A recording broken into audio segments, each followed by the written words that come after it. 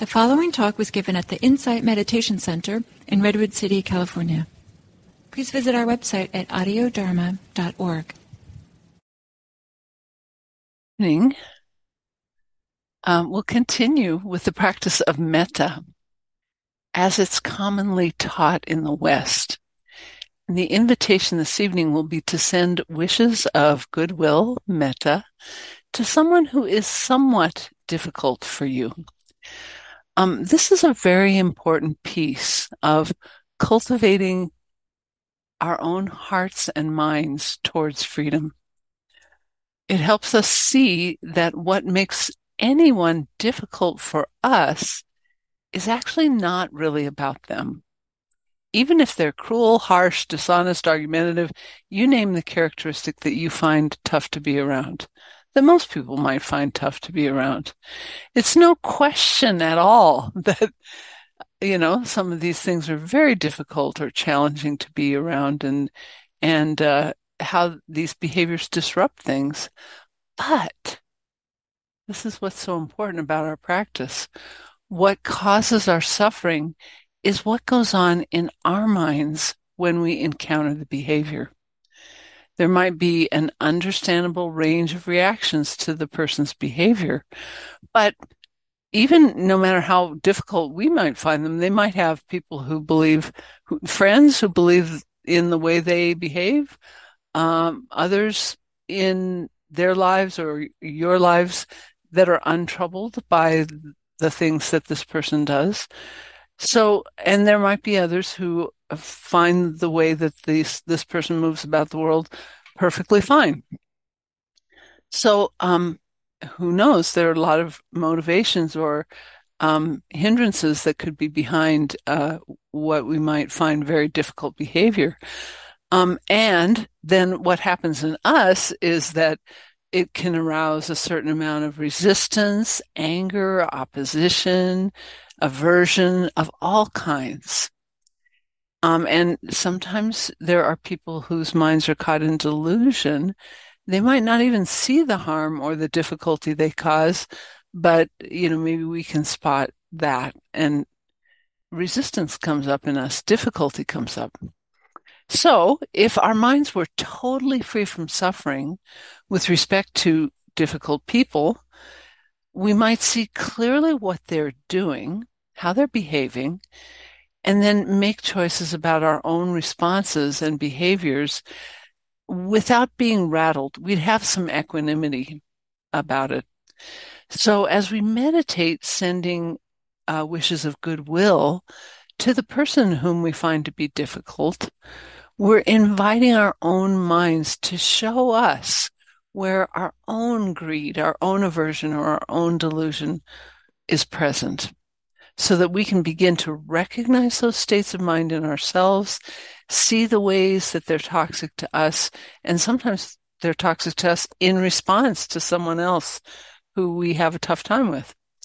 So we get to see what happens in our thoughts, our speech, and our behavior that has us stressed. Alternatively, we can see if there are parts of ourselves that can witness this difficult person's speech and actions with some balance, with some sense of equanimity, and see it without getting caught up in it or any number of reactions we might have. You might wonder, why do we want to do something that's unpleasant? Why spend our evening doing this? It actually strengthens our ability to move towards happiness, because we know that in life we're going to encounter people with whom it's not so easy to interact. And if we keep working with our hearts and minds in this way, we may be able to meet those people and deal with those people without being totally caught up in it and upset by it. If you are relatively new to this practice of sending metta, or for any reason you're feeling fragile or vulnerable with respect to difficult people, please pick someone with whom you only have mild difficulty. So if we had a scale of 10, where 10 is the most difficult ever, you'd only pick a 1 or a 2. So just something a little irritating. If you've been at this practice for a while and you feel like your metta is fairly well established, you could try working with someone in your life with whom you have more difficulty. It doesn't have to be the worst difficulty you've ever had with someone for this practice, because we're trying to cultivate towards the qualities of heart we want to develop, not just get frozen or upset in thinking about it.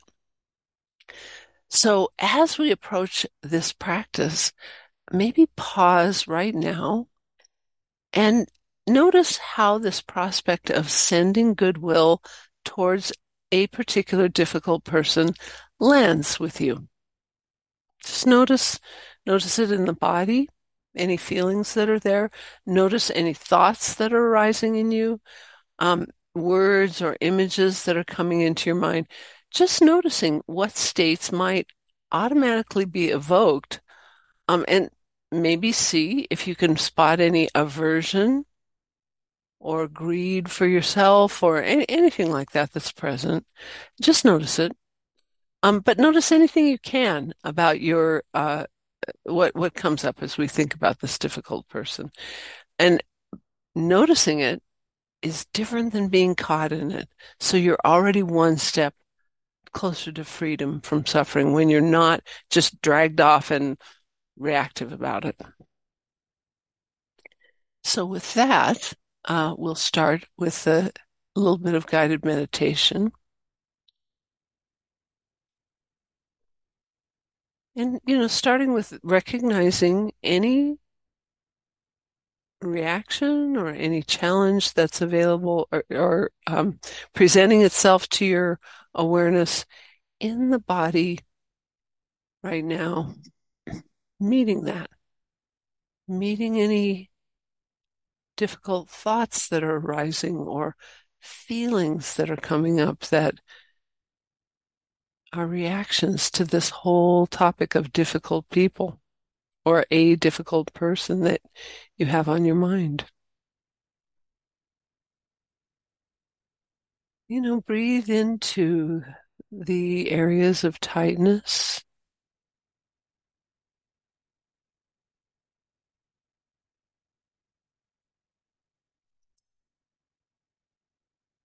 Perhaps releasing a little bit of the tension as you breathe out if there's tension.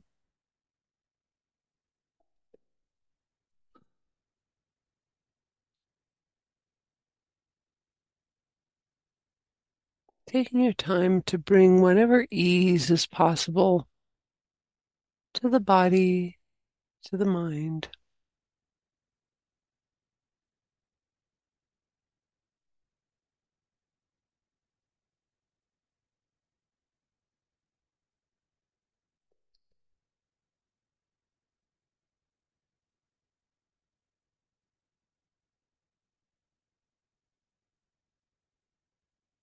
Allowing yourself time to find any areas of tightness or tension, breathing into them and breathing a release from them,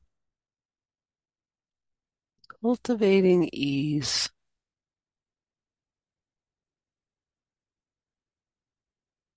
Perhaps along the way, noticing any areas of your mind and body that feel good, that might feel relaxed or ready or already have some ease. Don't neglect those areas. Enjoying those feelings. Calm, any equanimity that's present.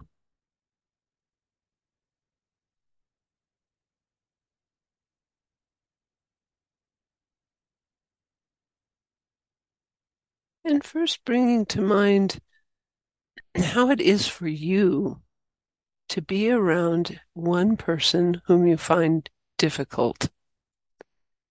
Feeling what happens in your mind, Noticing, maybe remembering what happens to you emotionally, remembering what happens in your body if you have a sense of that. And as you feel those things, sending yourself some wishes of goodwill.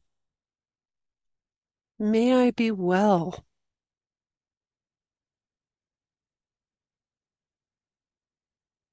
May I be safe.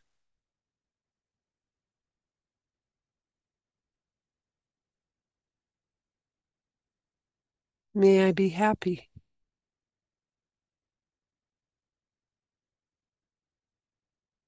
May I live with ease.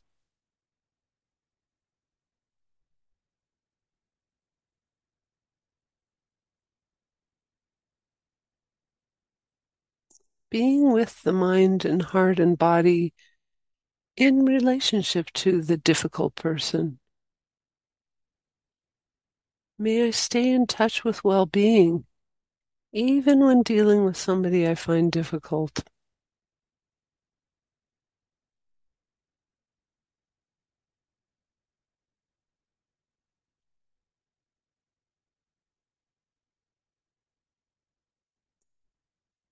May I be free of inner and outer harm around this challenge.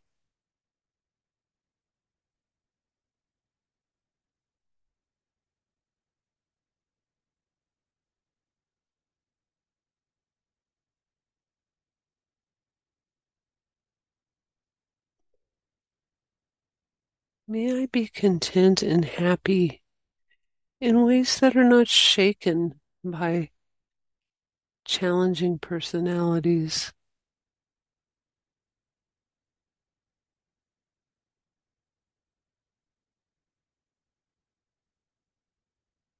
May I live with ease.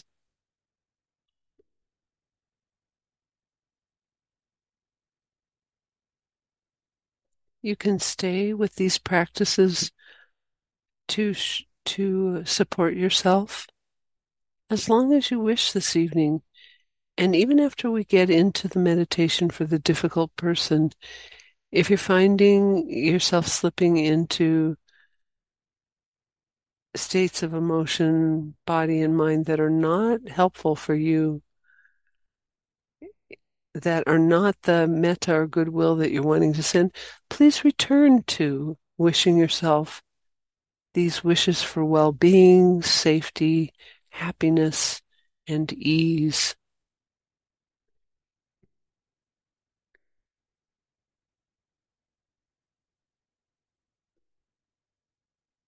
Building that capacity about being around the difficult person as well.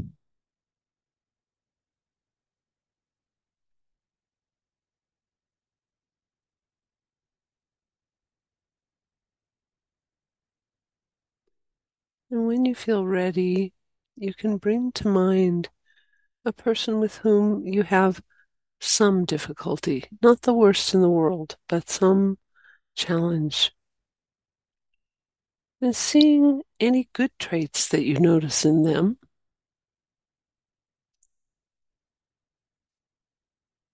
Perhaps imagining that this person, like all human beings, are trying to be happy in the way that they have learned. Might be very different from yours.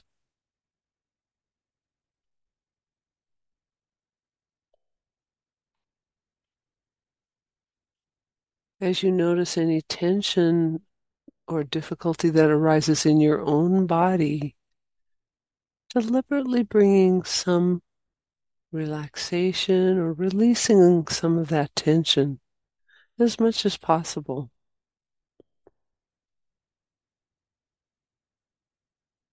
And from a place of a little more ease, or a lot more ease, sending these wishes.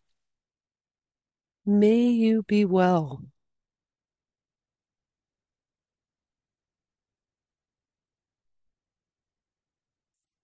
Seeing that person and imagining what it would be like to fully wish them, may you be well. not as a demand, but as an equanimity of your own heart. May you be safe, free from inner and outer harm.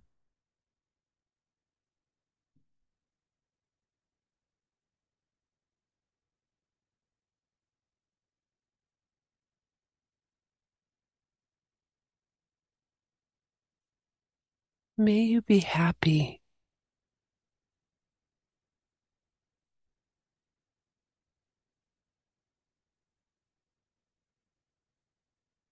May you live with ease.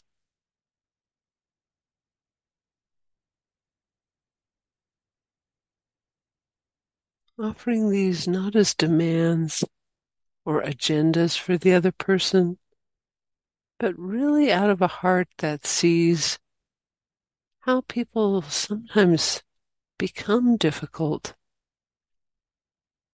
because of the challenges in their own life that they have trouble handling, and sincerely wishing them well-being.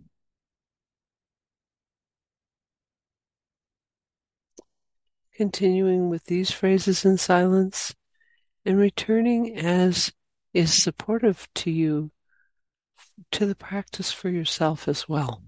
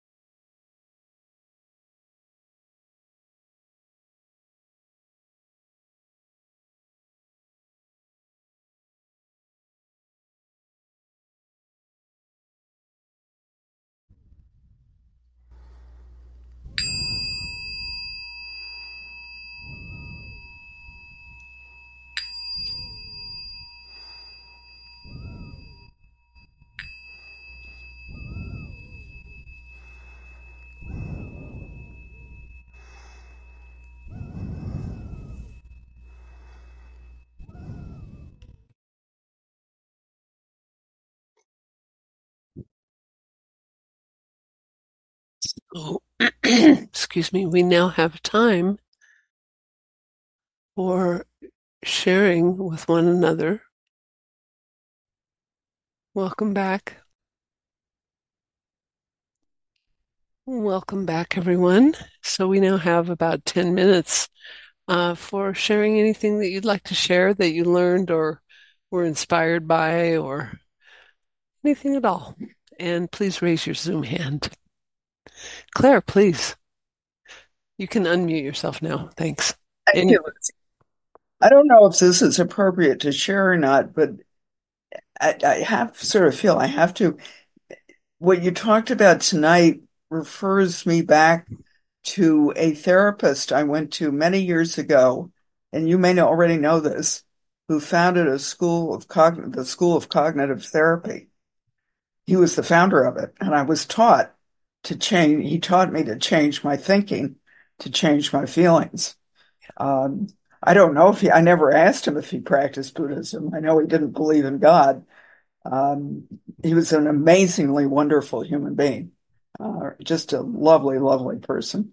And it was extremely helpful to me. So when you brought this up, I thought, oh, that sounds, because I haven't been practicing as regularly as I need to, really. So I really appreciate your doing it. And hopefully it will also help others as much as it's helped me over the years. yeah. So thank you. So there's a question in the chat, Aaron Beck, but it wasn't Aaron Beck. It was, and I can't, the name His escaped. name is Albert Ellis. Albert Ellis. Thank you. The ABCs. Yes. Yeah. Thank you so much. Um, and by the way, if anybody wants to type their question in the chat, you're also welcome to do that. And Neil, please. Yeah, I don't have a question. I just want to say, it occurred to me at some point in time that there were 30 something people in this Zoom room, all doing their best to feel kind as best as they possibly could to a person who Yay! was with them. And Yay! that is really Awesome.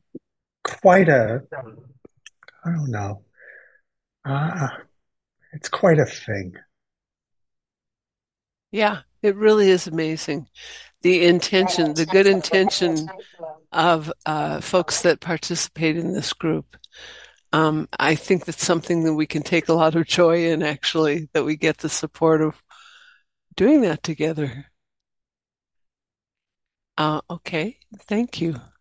And Serena, thank you for your question. Can I explain a little bit more about changing your thoughts to change your feelings? So here's an example. If someone does something that I find annoying, I'll share a ridiculous one. When I was a kid, my sister and I used to get so annoyed at each other for chewing potato chips or anything crunchy loudly. And we would be, just so irritated with it. Oh, would you stop that?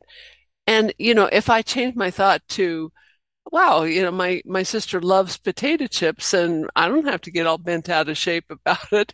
That's an example of changing my thought to change my feeling. So we constantly talk ourselves into, in some ways, how we feel. If I became confused about something and I reinforce that by saying, what I've done this before too. Where on earth is my phone? I can't find my phone. Where is my phone? I did that the other day with keys and just, agitated myself with the way I'm talking to myself. That's an example of how our thoughts influence our feelings. So those are a couple of examples. And Amy, please.